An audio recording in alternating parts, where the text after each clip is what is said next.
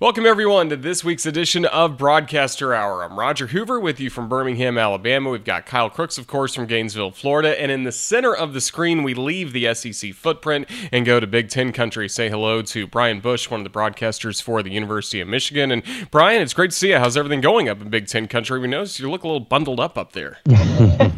Yeah, we got into the upper 40s last night into this morning, so we're battling. But no, good to be here. Long-time listener, first-time caller, so appreciate you guys having me.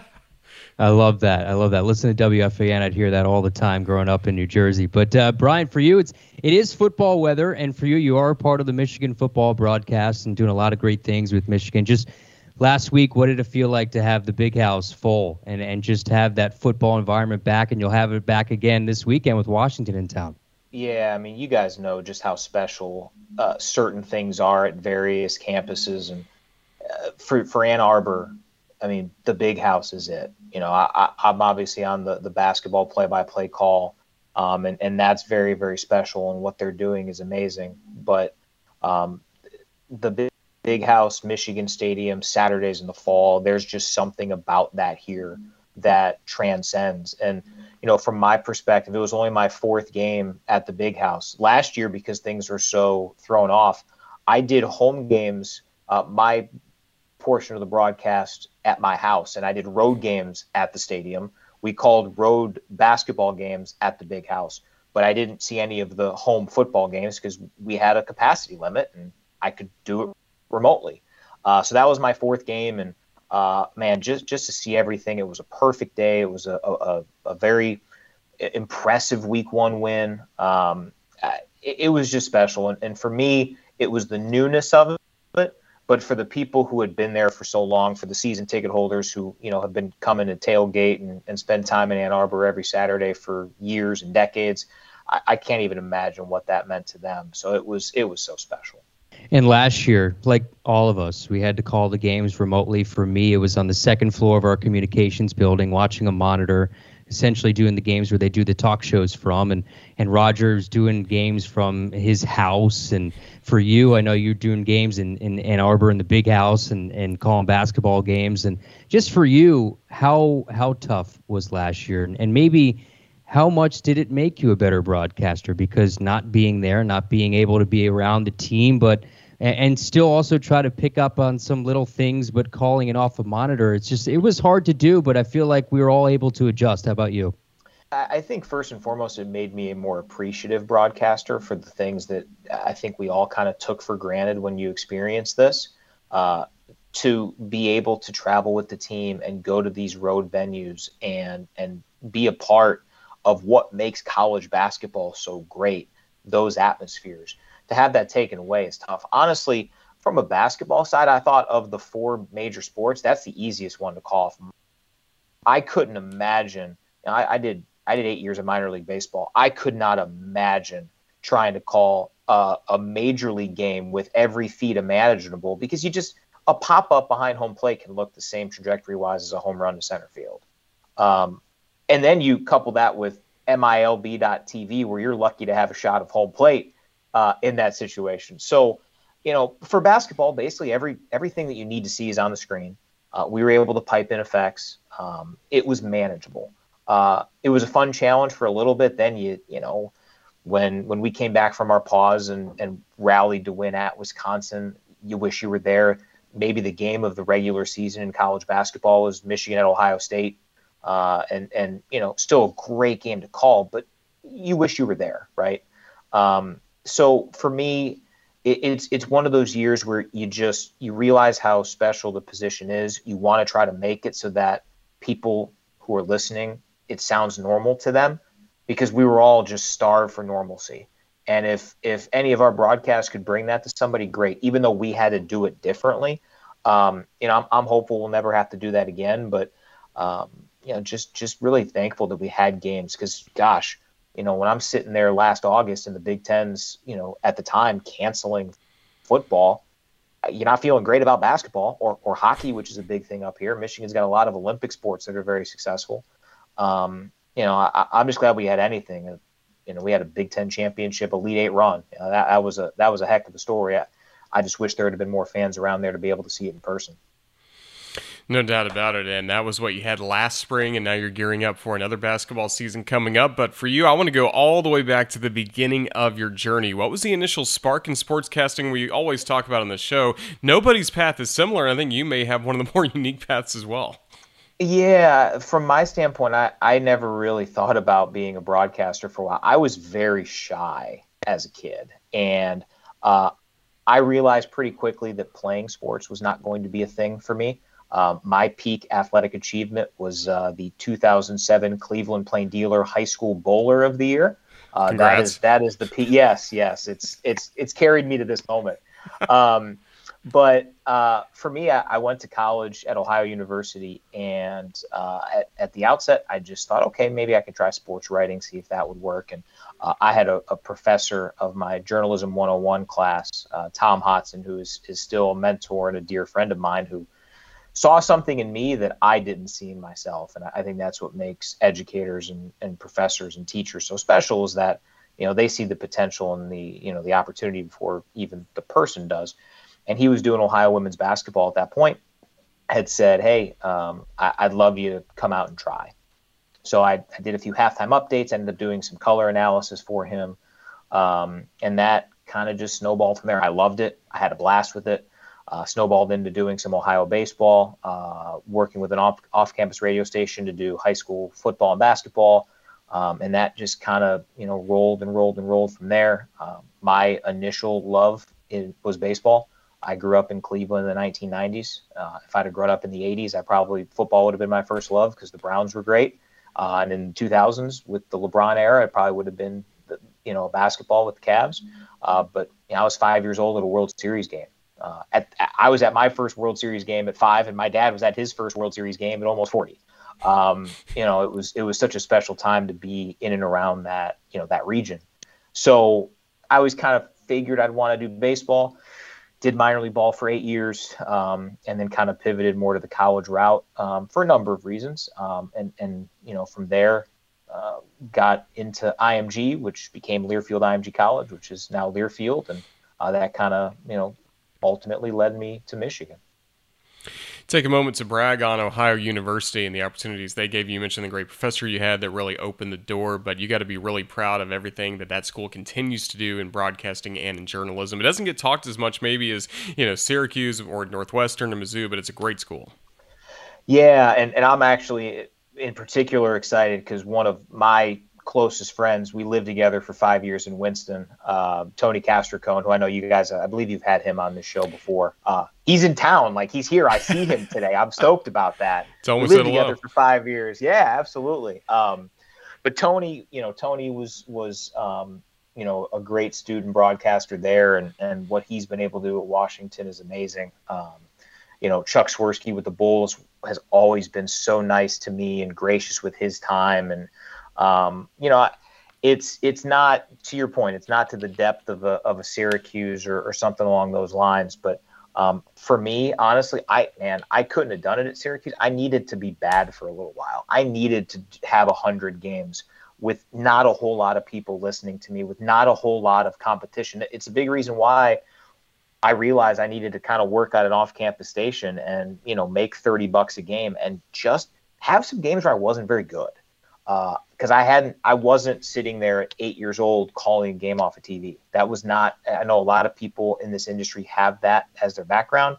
That wasn't me. So I needed that, and Ohio provided that for me. So always indebted, their current broadcaster, Russ Eisenstein, has always been very, very supportive, and he gave me a lot of opportunities as a 19, 20-year-old student that, I don't know if it would have been as acclimated. And Ohio's very good at the behind-the-scenes stuff, which has helped me a lot at Learfield, where you learn how to make the entirety of the broadcast sound good. Yes, if your play-by-play sounds good, that's great. But if everything else sucks, no one's going to want to listen. And I learned that at a young age at Ohio, and that has continued to be a focal point, whether I was in minor league baseball with IMG, now Learfield. It is a team effort. The play-by-play person on the radio broadcast, sorry, I've got a motion sensor here in the office, so that might happen a couple times.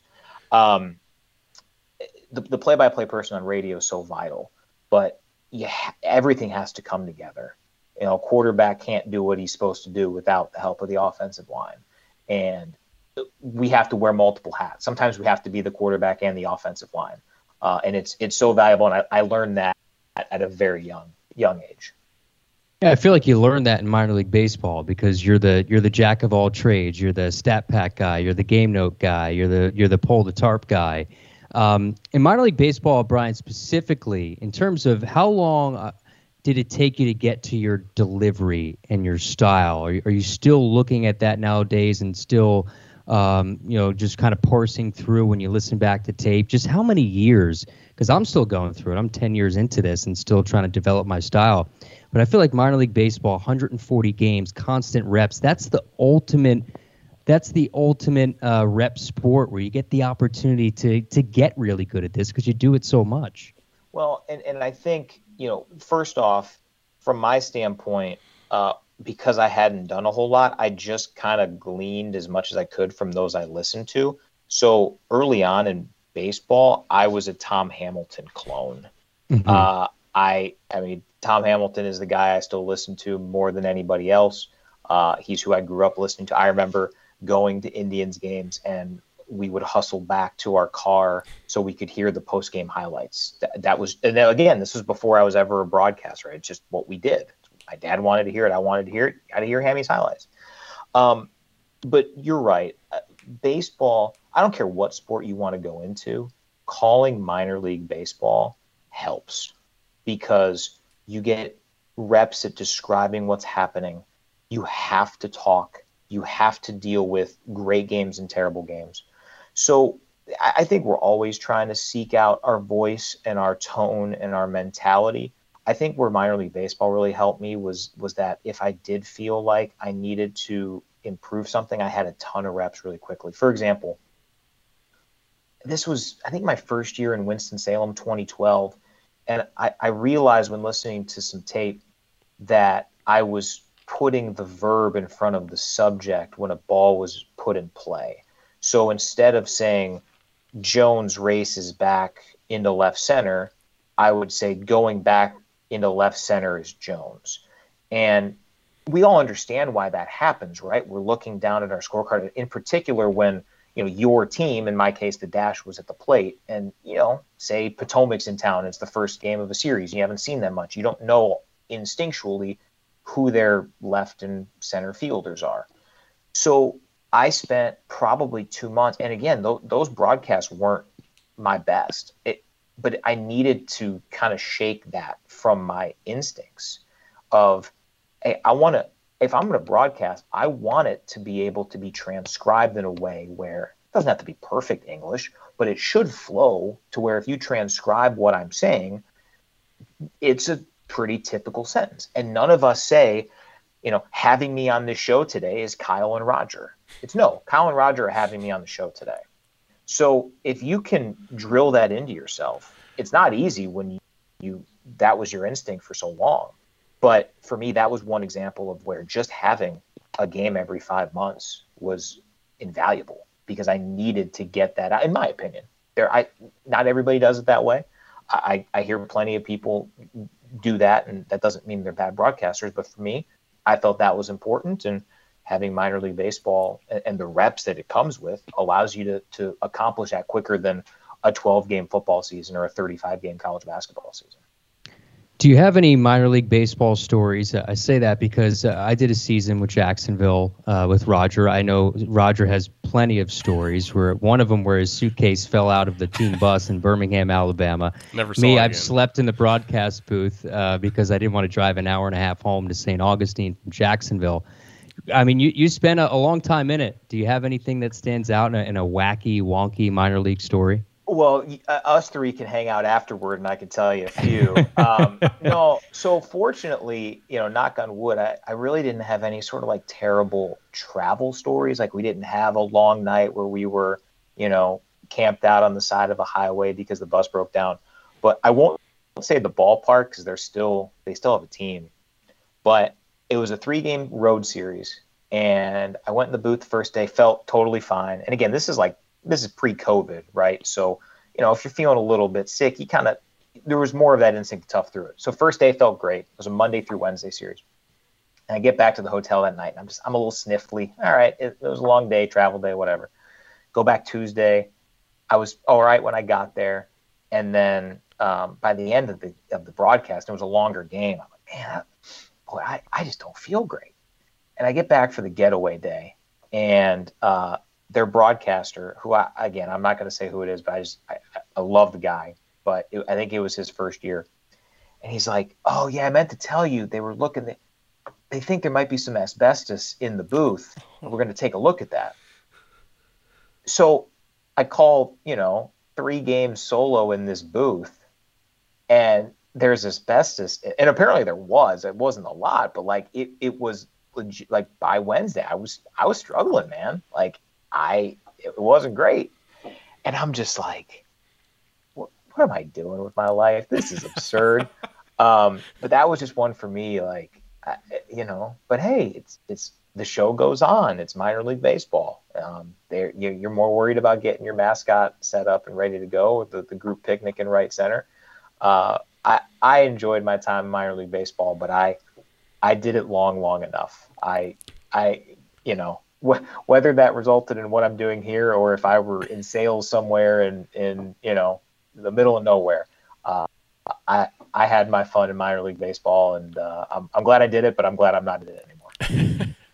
Well, part of the fun, I know, for you started kind of like I did in the Appalachian League. So while you're still in college, I was with the Kingsport Mets, and I only had to go to Burlington, where you are. I only had to go once. So that means I only had to climb up and find a way into that press box atop the roof just, 3 or 4 times. But for you, that must have been a daily grind. That press box has been talked about on the show before by others. Yeah, it was one, but at that point, man, I was 20 years old. Like I felt like I was a king. I felt like I was a king in that booth. It was my first chance in minor league baseball. It was tough. Don't get me wrong. I was not, I had a built-in excuse if they had to put the tarp on the field. I'm sorry. It's dangerous. I just got to stay here. Right. Man, I loved the Appy League. I'm so glad that they've been able to kind of survive and I think really thrive in this new world order of baseball. I would have loved to have been the voice of the sock puppets. That'd have been sweet. But no, my favorite part of the Appy League is Johnson City. So we went there for a series, and then we played them in the playoffs, and I had a heartbreaking narrow 20-2 loss in the deciding game there. But they had, I think it's gone now, right? But the hill in right field. And I walked that thing. I just wanted to see, okay, and that thing is steep. So the manager that year was Mike Schilt, who's now with the Cardinals. Couldn't have been nicer. Literally, his mom reached out to compliment me, and she did that with other people but Johnson City didn't have a broadcaster, so she would, Mrs. Schilt just kind of reached out to people and said, hey, thank you for doing these broadcasts, et cetera, et cetera. So Schilt and I talked several times, and I was like, what do you tell your outfielders? They're like, just don't look. It's going to come down. Don't run up it. It's going to come down. Don't worry about it. But to me, that's the best. That's the best Appy League quirk, is that hill. It's a bummer it's not there anymore, but it should not be there. It's smart. No doubt about it. And kind of speaking of your minor league baseball days as well, the time in Burlington, you go to Frisco and then back to Winston-Salem. Were you just kind of focused only on baseball, or how were you kind of looking at building your career in those early stages? At the early stages, yes. The hope and the goal was to be able to, when I signed off of my last broadcast in September, to not have to wait until April to be on the air again. But I would have done that if that were the right situation, because I wanted to do baseball that significantly. It's why once I got to Winston-Salem, I wasn't, seeking out any AA job or even any AAA job, number one or number two, because I felt like that was a good place for me to be, because it was a really good organization with an amazing ballpark in a city that had at the time IMG for me to get work during the off season and kind of build some different some different skill sets and some different things for my resume. But yes, until probably 2015, which is after my 4th year in minor league baseball, that was when I started to realize, okay, I don't have to continue to pursue baseball. That still was the primary focus for a couple of years after that. But yeah, from the time I started until 2015, it was, I wouldn't have turned down a big time offer from another sport, but outside of like an outlandish, ridiculous opportunity that I wasn't prepared for, I was going after baseball as much as I could. So what was that mindset shift like when now you transfer from minor league baseball to now IMG and the college world and studio hosting? How do you get to IMG, do that job, cultivate relationships, and eventually move up in a great company? Yeah, so obviously, I mean, I can't speak higher of that department, of that of the company, of what they do to develop talent. And the results certainly speak for themselves in terms of who has been able to graduate from, that department, that building in Winston-Salem to go on and do amazing things. At the time, it strictly was just, hey, here's a way to balance my resume. Here's a way to get experience doing, because in baseball, I think a pretty common way to kind of get your foot in the door is to go and get a pre-post position. So that for me was the allure. And working the two main schools that I worked on from a hosting standpoint were Kentucky and then Michigan. I basically felt like, okay, if I could show them, hey, I've been in minor league baseball and I, hosted a national championship game for, Kentucky, and I hosted, X number of Michigan football and basketball games, at least that would be a potential to stand out. It didn't result in anything, but that was kind of my mindset on it. From there, then you kind of realize as, Tony Castricone goes to Washington, David Shoemake gets the Duke job, Matt Chazanow goes to Washington State. Before that, Andy Demetra, Carter Blackburn, Jason Benetti. These are high-level broadcasters going to do big things. It's one of those things, if you put the time and effort into that company, and in particular that department, and you do things the right way, you're giving yourself a chance to succeed. We all know that there's no direct path to a certain position. We could talk about how I got to Michigan, but basically it started with two guys getting into a fight. That's what started me becoming the voice of Michigan basketball. But you have to put yourself in that spot to be ready if and when that happens. And to me, now Learfield puts people in that position better than anywhere that I've been associated with or that I know about. It's not for everybody. I totally get the allure of wanting to call games no matter what. This takes a backseat, but I can tell you that in hosting for Tom Leach and Mike Pratt at Kentucky and Matt Shepard and Terry Mills at Michigan, I became a better play-by-play broadcaster by listening to them, by understanding the totality of the broadcast, by doing my hosting responsibilities. I became a better play-by-play broadcaster so that when I did have the fill-in opportunities, I was ready for them. You can't substitute experience, but that's the next best thing, and it allows you to be put in that position to where a Learfield and a school entrusts you in that moment to be able to, because you've been a part of the broadcast in a different way of, well, if they host, why can't they call the game? And it goes from there. And you mentioned being ready when your number is called, and I know you did some fill-in for Duke originally. And so what was that like? And that's one of those things, you're not just stepping into any other broadcast, right? That's like Alabama football or the New York Yankees on radio. Duke basketball, that's a big brand. So what were the nerves like? What was it like to talk to Coach K? I assume you interviewed him. What was that whole experience? So I did not talk to Coach K. Just logistically, they had the analyst John Roth do that, but I was terrified. I'll be honest. So that I found out about that assignment a week after I started full time with the department, and not only were they two Duke basketball games, but it was the 999th and 1000th wins for Coach K at Duke, and I'm like, How? Me? Why? What? And it's, again, I think it's very similar. The leadership team at Learfield, at the time IMG, they saw something in me before I saw it myself. Like my professor, on a fall day in Athens, Ohio in 2007.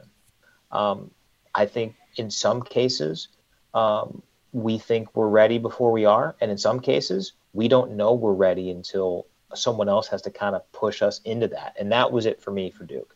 Now, I was terrified partly because I also, because it's crossover season, I'm engineering the broadcast as well, and there's a lot of moving parts to make it sound good.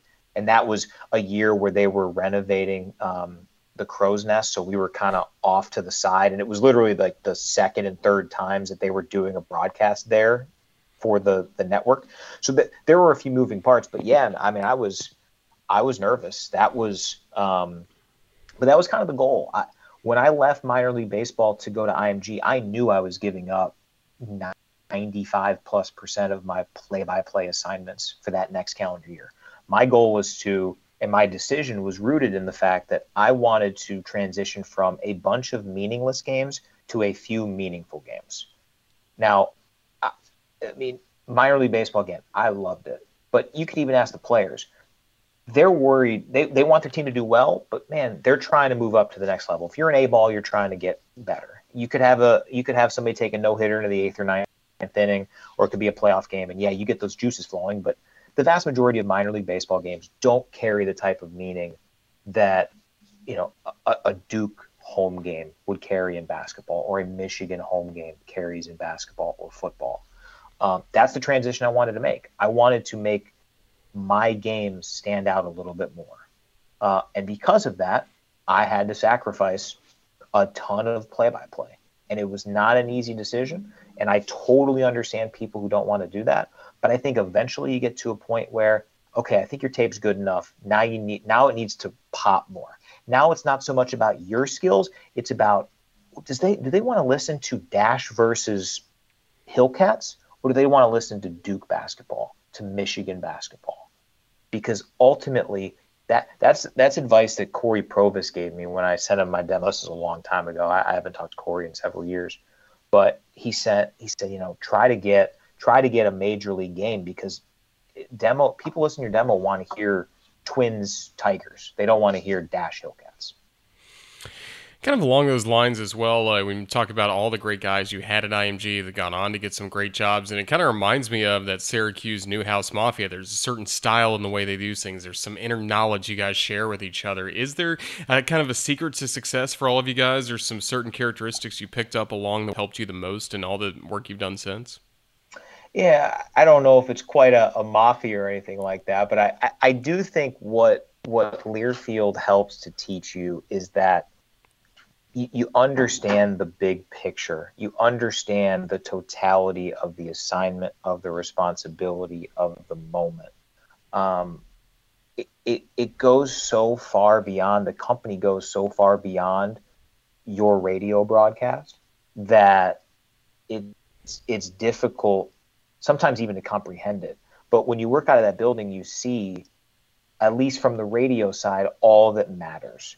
And ultimately, listen, if you have the best play-by-play guy in the world, but you don't play 3 paid spots and don't do 2 live reads, or you have a middle-of-the-road broadcaster, but everything gets played, we all know what Learfield would rather have, right? You need to take care of that aspect. And I think that's where, in those interviews and those conversations with schools, schools don't hire play-by-play broadcasters that frequently. I mean, think about, Aaron Goldsmith told me the story when he was going through the Mariners process, that because the Mariners had not hired a full-time broadcaster for decades, because it was, Dave Niehaus was there forever, since Rick Riz, and Riz had been there for a while. And they alphabetized all the applications by first name, Aaron. So he was the first person they heard. If his name is Sean Goldsmith, he might still get that job, but he might not, right? There's no rhyme or reason, A, to how opportunities come open, and B, how it's a lot different than applying for a sales position. Those are much more cyclical. A lot of people come and go with that. Whereas for a play-by-play position, whenever Don Fisher at Indiana retires, there won't be a soul at that school that's ever gone through a hiring process for their broadcaster. So how do they do it? That's where you kind of mesh ideas, and that's where having the understanding of maybe solicit applications in a similar way, but what a school wants, what they care about, how they want to organize applicants, how many people they want to talk to is just so different. I think that's where it kind of helps in that, people go through that process. Doesn't always work by any stretch, but having that opportunity to bounce ideas off people and know what other processes look like, that I think really helps. But yeah, I mean, it's not like everybody, not everyone from Syracuse gets every job. Not everyone from Learfield gets every Power 5 position. But again, you're trying to enhance your chances. You're trying to help things out. It's not easy, but if you can bump your chance up 2%, is that worth it? I think in a lot of cases it is. And for you in Michigan, it went from filling in for Matt Shepard to a full-time opportunity. Just what can you tell us about everything that kind of went into that, first of all, opportunity for you to make the move from Winston-Salem to Ann Arbor, and then how once you got to Ann Arbor, you started ingratiating yourself and becoming part of that Michigan Wolverine community? Yeah, so I had been hosting for Michigan down in Winston-Salem for a few years, and before any of the process started, there was a game that Matt had to miss during the 2018 season. They were playing Chattanooga. It was the day after Thanksgiving, and I had just basically said to my boss, "Hey, I've been hosting for them for a few years. Matt has to miss the game. I'd love to call it. I could. It was the day after Thanksgiving. I could drive, see family on Thanksgiving, which is very rare in our business. As we do Thanksgiving, head up to Ann Arbor, through Columbus to drive back to North Carolina to host Michigan, Ohio State the next day in North Carolina. And they said, okay, yeah, let's do it. So I went up there, called the game, and then I think everything went smoothly. I filled in for another game in December that Matt had to miss, and then a few weeks after that, it was announced that he was taking over as the Tigers play-by-play voice. At that point, I didn't know what that meant for the rest of that season or moving forward. But after a couple of weeks of conversations that I was not involved with, but was being discussed about this, they basically said, hey, here are a couple of games in the regular season that Matt has to miss because of Tigers' responsibilities. And then, spring training telecasts start the week of the Big Ten tournament. It's just not going to be feasible for Matt to do those games. So we're going to have you travel and do them. Which was, that was a thrill of a lifetime. Because at that point, you don't know. You never know. You can never assume that your team is going to make a run in the postseason. And they got to the Sweet 16 after getting to the Big Ten tournament championship game the week prior. But you never know that. And for me, there was no guarantee I was going to get that job. There was no guarantee that Matt was not going to do it. It ultimately was determined that he couldn't make it work. And then it was ultimately determined that, they wanted to bring me aboard and have me be the main guy. But, for that whole run, I was trying to soak it up as much as I could because you never know. You never know. You're going to get a Sweet 16 opportunity again for a program. Now, Michigan's been there a lot. That's the expectation here. But from my standpoint, I treated it as a 3-week job interview. And it's definitely different when you're showing up occasionally and then being there all the time for the biggest 3 weeks of the season. Thrill. And then after that, honestly, it was kind of a waiting game. It was, basically it was trying to figure out, hey, can Matt do it? Matt had been doing it for a while. I wasn't going to sit here and, try to take away any opportunities from anybody. I was ready and willing to do the job if they deemed that it was open. But it was just kind of a waiting out process. In fact, so that June, Michigan Michigan baseball went to the College World Series, and they didn't have, they had a local station carry some home games during the regular season, but they didn't have any sort of network for baseball. So while I was waiting for more information on the basketball job, I got a call on a Monday saying, "Hey, are you able to call the College World Series this weekend?" And I'm like, "What?" And that to me, honestly, I'm beyond blessed that I get to call Michigan basketball.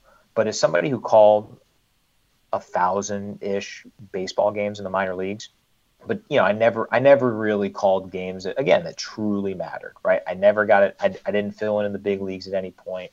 I transitioned out of baseball. To call those 6 games felt like a closure in baseball that I will never ever forget, because I didn't expect it. I had to treat it like minor league baseball because it's Omaha. But from the basketball process, I asked a couple people who I knew, but they're like, "We don't know. We haven't heard anything. Good luck." And then, I found out in like late August, early September, like right around kickoff of football, that they did want to bring me up here, and moved shortly thereafter and continued to work with the company. But yeah, it was a unique process, but it basically, to me, the lesson is you kind of have to do the best you can, and then realize you're not guaranteed anything. There's a lot of really qualified people that can do this job. I was just really thankful and blessed that they picked me.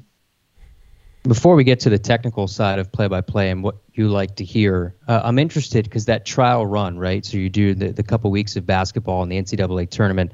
You're doing the College World Series.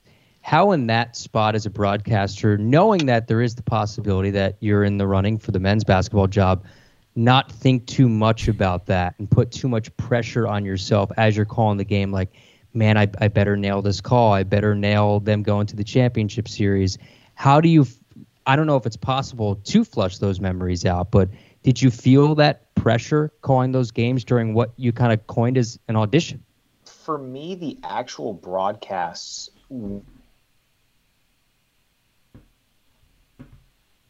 weren't big into prep. Like, I prepped my tail off for that. The broadcasts themselves, I didn't really feel it. For me, it was the interactions with the team, with the time Coach Beeline or Coach Bakich, because I didn't have much of a relationship with them. I was just, I was showing up to get them through the end of the season. So for me, that's where I really felt the pressure. I remember the third time I ever called Michigan basketball was at Indiana. And I mean, that was, you want to talk about, a cathedral of college basketball. And I'm looking around, and about a half an hour before the game, one of the Michigan TV crew members comes up to me and says, "Hey, normally Shep would grab like 3 or 4 interviews with players after the game. Are you good doing that?" And like, at the time, I'm like, I'm going to say yes to anything. You could ask me to run up to the very top of Assembly Hall and do it. Like, I'm in. I'm going to do it. But then you're sitting there going, "Well, crap, what if they lose? They don't know who the hell I am." Like, and I got to ask some questions. And then absolutely dominated. Never been more relieved about the team I was calling a game for winning that game than that. At least discussed or talked about during the process. How did he handle interviews? How did he handle interactions with players and coaches? That's where I felt it. In terms of the broadcast, I was happy to be there. There was the urgency to be very well prepped for it, and to bring like a local flavor. Like, you got to talk as if you're not a national person, helicoptering in to do a game and telling people, "Oh, did you know Ignas Brazdeikis is good?" And fans know that he was a Big Ten freshman of the year. You got to have that local flavor. But I felt a little bit more nervous and amped up about. And when you turn on basketball now on the radio, what do you want to hear? What makes a great broadcast for basketball on the radio in your eyes? I mean, first off, it's the critique I always give. They send me tape for time and score. It just doesn't happen enough. and now I guess if you listen on satellite radio, you can hit the button and you can see it. But I think that's the minority. People want to know what's going on. Secondly, you want the passion to come out. And that was for me one of the tougher things to manufacture last season without crowd noise and energy. I remember listening to my first game. We opened against Bowling Green at home. It was a pretty routine bye game, got the win. Nothing, just a your run of the mill November home college basketball game against a mid-major team. And I remember listening to it. I'm like, you don't realize just how much you feed off a crowd and that energy. For me, I want to hear that. It's different in basketball than it is in other sports. In baseball, I want more of a conversation. I want calm. Basketball, man, the atmosphere is so important. The energy is so important. I want to hear that. And if that comes across, I'm going to be a lot more tuned into what's happening as opposed to, if it's just mundane and routine and stuff like that. And, to me, it's not going to take a whole lot for me to listen. But if you really want to draw me in, make me care about it. Make me want to be locked in on this as much as I can. And then for basketball as well, how do you get ready? How do you organize your chart? So what's important with you to have going into every basketball game you call? Yeah, so for me, that's why I think there's such a huge advantage in being the play-by-play broadcaster for a team, because I could call, once a few games get in the books, I could call a Michigan game and not really prep for Michigan. Obviously, I still do, but you're so acclimated into it, you could do it. For the visiting team, what I normally do is, it's not super scientific, but I don't really touch my charts outside of updating stats until about 24 hours before. I just open a new Word document and I will put down, okay, who are the 10 players on, say, Iowa that I know are going to play or are likely to play. And then I'll put trends, Coach McCaffrey, last game, and I just have these notes, and I will read any game notes that either side has. I normally go 5 pages through. I Google every opposing player, and I just go through at least 5 pages to see if there's any, both in the all and in the news section, just to see if there's anything that's, feature story, something like that. And then I will basically just take as many notes as I can. And then I go in and I actually fill out my Excel spreadsheet, and I have on my the main chunk for each player. I basically treat it like a game note when I was making them in minor league baseball, where I bold what is like the key point.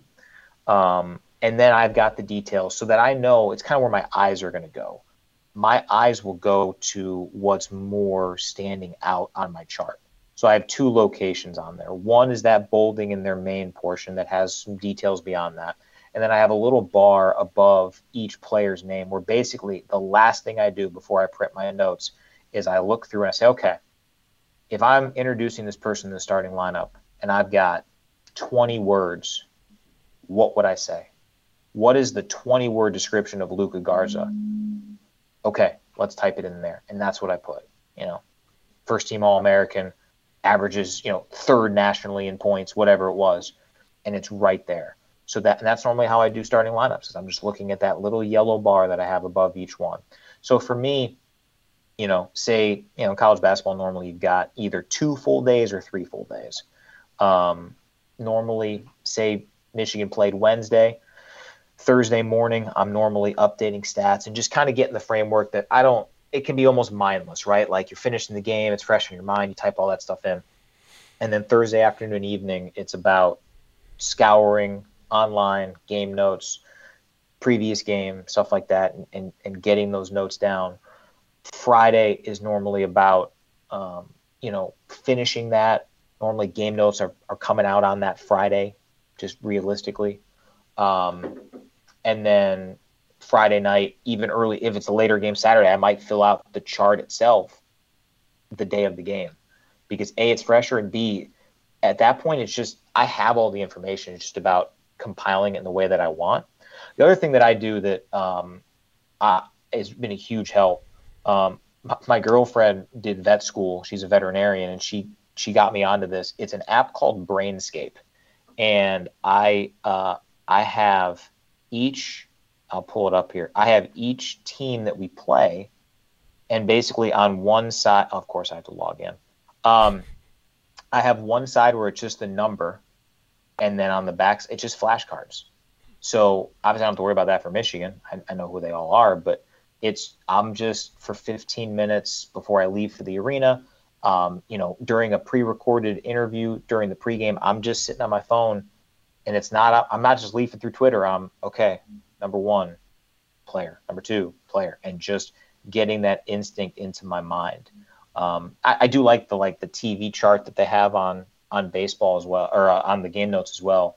But for me, that flashcard, it's called Brainscape. It's a free app. And to me, that's been invaluable in learning, especially in like tournament settings where you're not really seeing, when we played Texas Southern in the first round, I mean, I watched two Texas Southern games. It was the playing game and then the game against us. It helps immensely just to get that name and number, fluidity quickly. Well, people love Michigan basketball. They also love Michigan football. And you have a role on the broadcast, of course, serving as producer, getting to be the pre- and post-host. Have you done any demo games of Michigan or anything like that? How have you been flexing your football muscles since you arrived in Ann Arbor?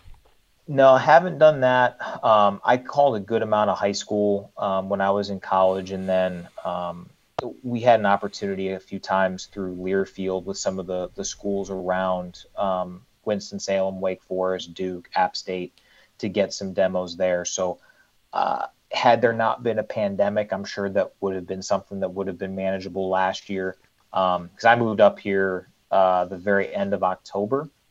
So I was still trying to get my bearings, understand how my role is different on site versus in the studio while still being on air. So the hope is at some point this year to do at least one game, but unfortunately not yet at this point, but fingers crossed we can make that happen.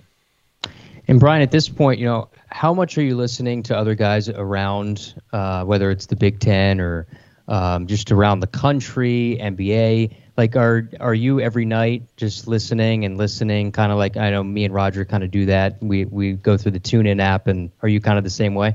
Oh, yeah. And honestly, so Learfield plug here, the college football blitz, that's how I do it, man. It is the NFL red zone for college football on the audio side. And man, I mean, there are just so many good broadcasters.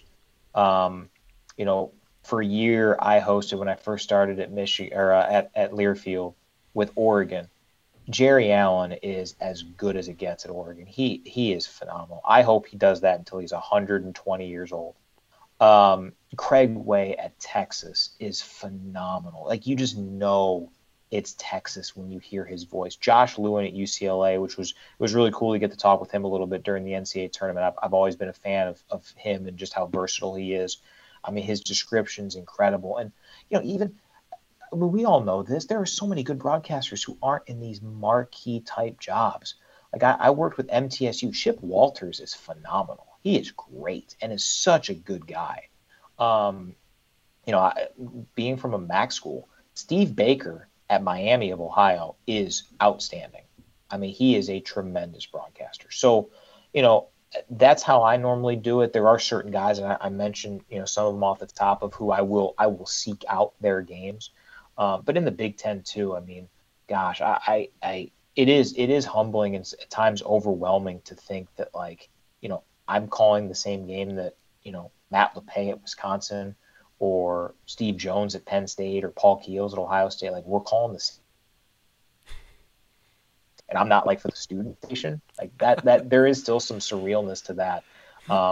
But it just goes to show you that when you have these types of opportunities, I don't care if you're doing the play-by-play or for me on football, doing the halftime post game, there's real meaning. There are a lot of people who could do that and would love to do that. So you got to bring it. You've got to be great.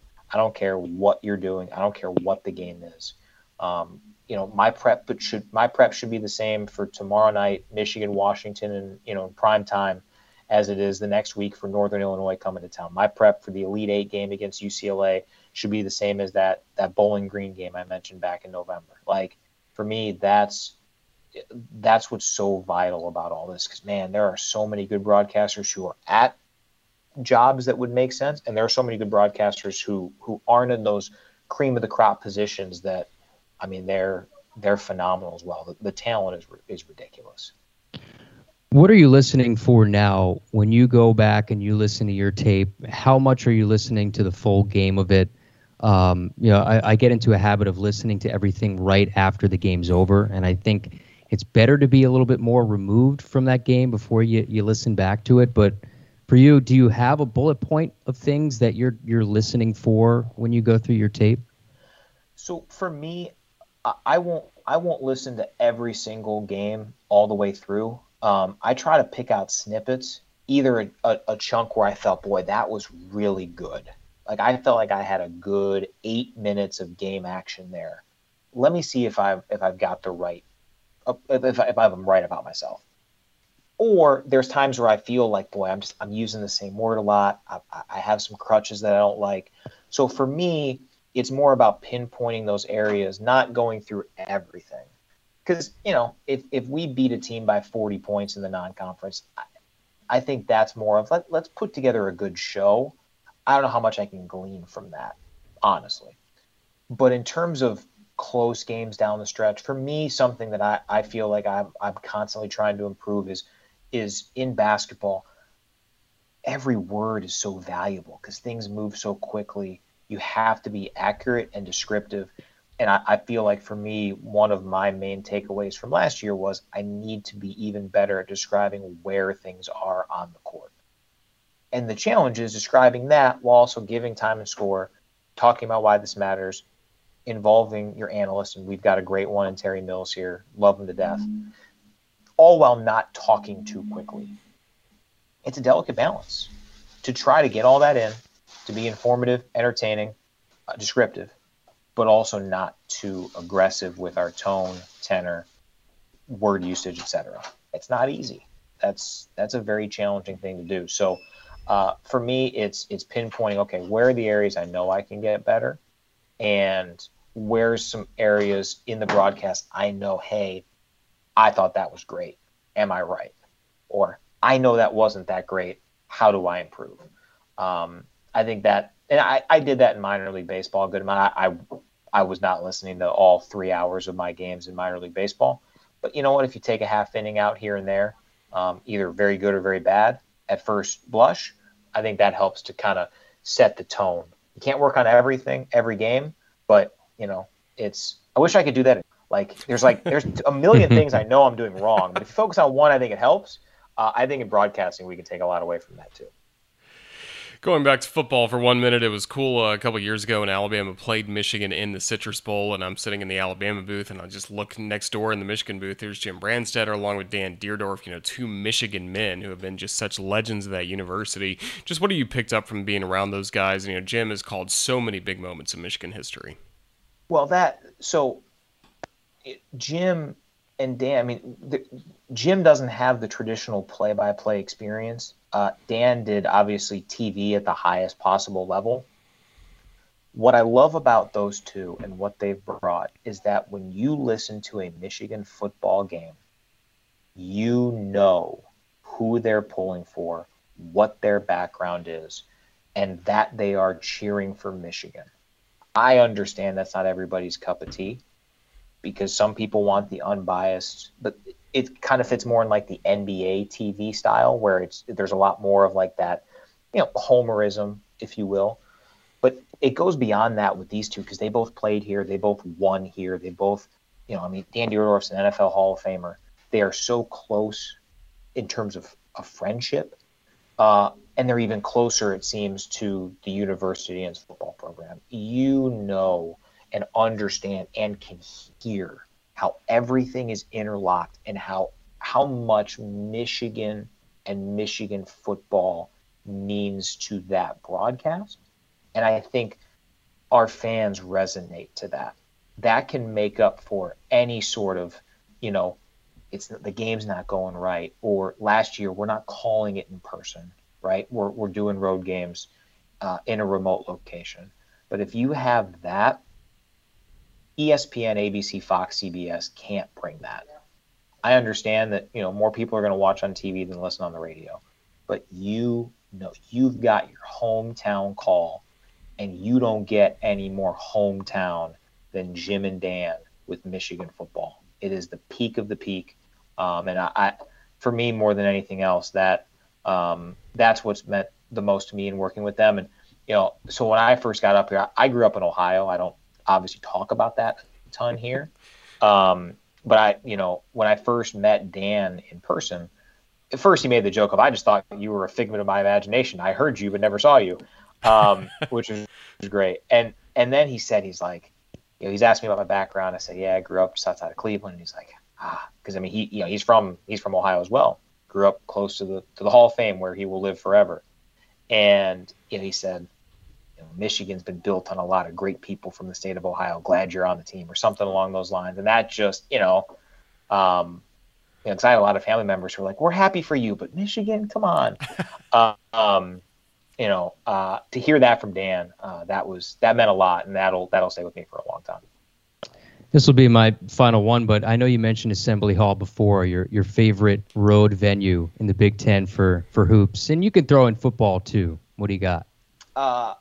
So I haven't been at many football venues. Right. I did fill in on the sidelines at a whiteout at Penn State, which was that was amazing. Now the stadium itself is ugly as hell, but when that place is rocking, it's amazing. For me, I'll say Mackey Arena, Purdue. That to me, that place is it's just super loud.